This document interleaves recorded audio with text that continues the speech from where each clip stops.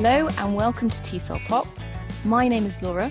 Joining me today is teacher and trainer Sean Martin. Now, Sean has worked in a variety of TESOL settings, including teaching academic English to secondary and tertiary learners. He's also taught English for specific purposes to adults of various nationalities across a range of commercial sectors, including hospitality, law, and aviation. In addition, he also trains new and experienced teachers on certificate and DIP TESOL qualification courses. So welcome to the show. Hi Laura, pleasure to be here. So for today's topic, as Sean has so much experience in working with adults in an ESL setting, we thought we'd focus on games for adult learners. So the points we're going to focus on today are the benefits of using games when teaching adults, how you can choose and set up a game successfully, and Sean is also going to recommend a game that you can try in one of your classes. So Sean, firstly, what are the benefits of using games when teaching adults? There are many benefits of using games when teaching adult learners.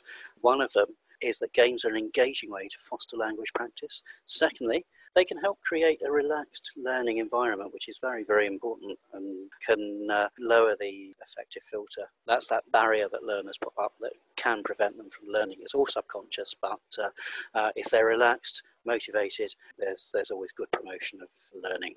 As well, when we think of games, we usually think of a young learner or young learner situation, but we can have games as such that relate to real life context, and they can be very communicative as well. Yeah, I think a lot of people don't think that perhaps when they think about teaching adults and the idea that games have a place to play.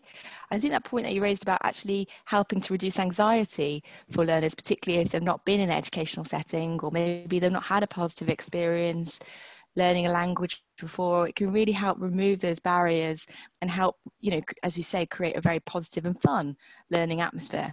Yeah, that's especially the case if, let's say, they're on an English for specific purposes course, and they're not that keen on being there.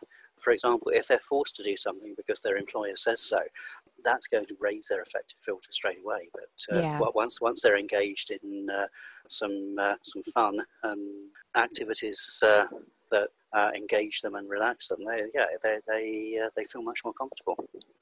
Definitely. So what should teachers bear in mind when they're going about selecting and setting up a game in one of their classes with their adult learners? Well, that's a good point, actually.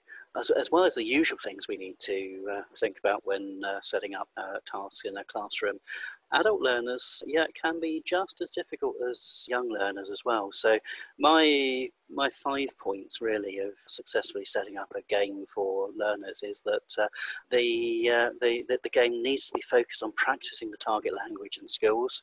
It might be vocabulary, for example. It's got to be, the task has got to be appropriate for the learner's level and abilities. It's also got to be introduced at the right stage of a lesson, because as we all know, there's nothing worse than asking learners of any age or any level to suddenly do something independently and spontaneously if they haven't had the practice to do it. So thinking about the right point in the lesson to introduce it is very important. Another important thing to think about is that can we as teachers and can the learners themselves see measurable results from the game? This is important as well, because if they can see measurable, we and the learners can see measurable results, then that's going to motivate them even more and reduce this or lower this affective filter even more. And not taking away the spotlight from the learners for 1 minute, but as teachers, it needs to be practical for us to set the game up and manage it as well.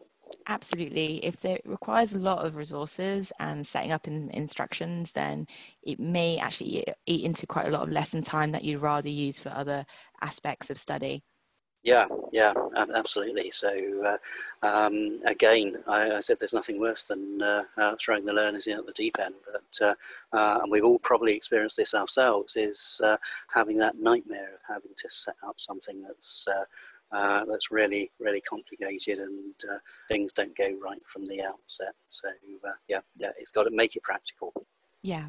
From what you say, any game could be used for any stage of the lesson, whether it's for reviewing things that has been studied in the course prior at the very start of a lesson as like a recap or as a controlled practice, free of practice, or even produced. You could have like a game show for more of a produced task.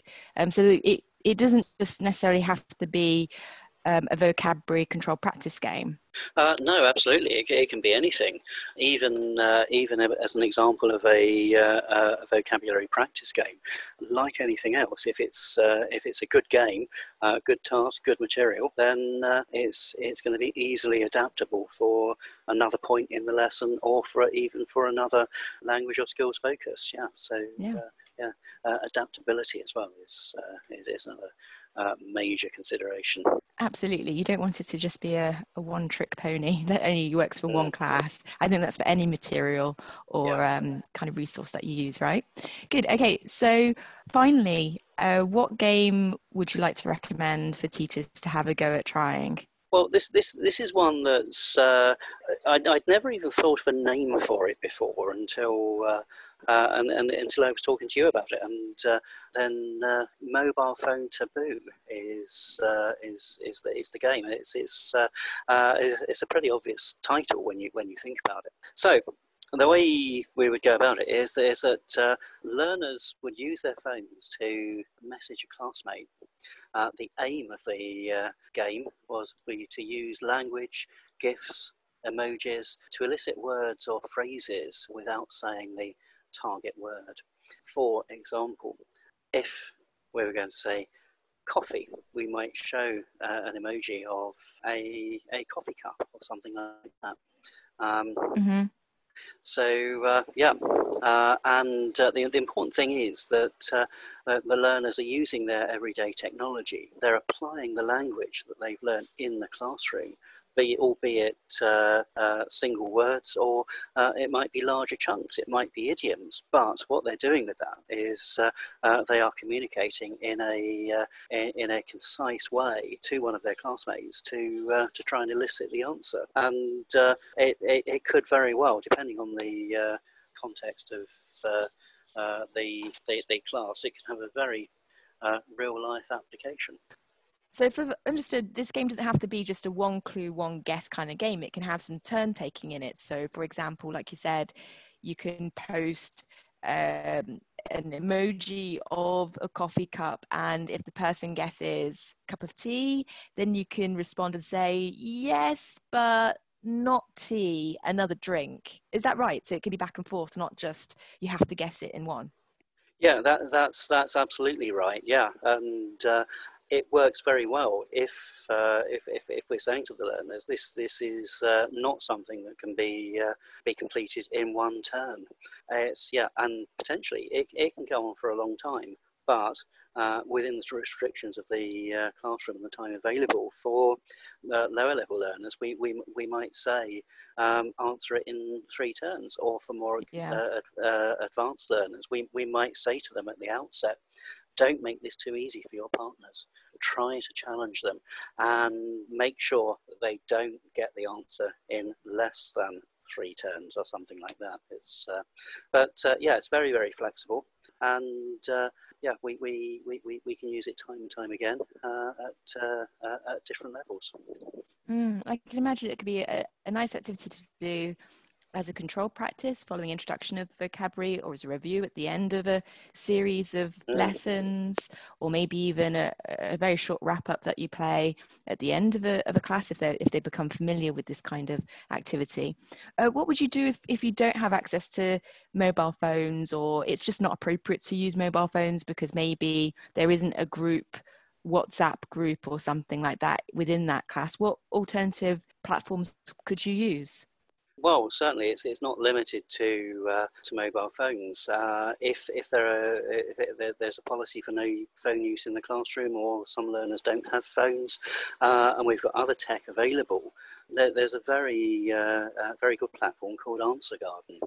That it's like a Google Doc, really. The learners are provided with a link. It's all on the assumption they've got laptops with them. They're provided with a link and a question. And they type their answers in, and all the answers come come onto a central screen, and the most popular answers are highlighted and grown in terms of font size. So I think that's where the answer garden the garden aspect of it comes from. It's growing all the time, and then that can also be turn-taking as well, because it then prompts the learners into more responses to get the answer that's actually sought after at the beginning. So we got Answer Garden. We can have online polls, Google Docs. It's limitless, really. And even going from the relatively high-tech environment, we could also use it with pen and paper.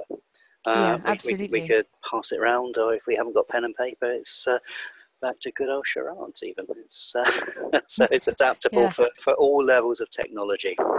And also all levels of learners. I like the fact that you mentioned you can use GIFs, emojis, and not just text. So if you are working with lower level learners, obviously they don't have a huge range of language, but you can still engage them in this game to get them to, guess what the word is.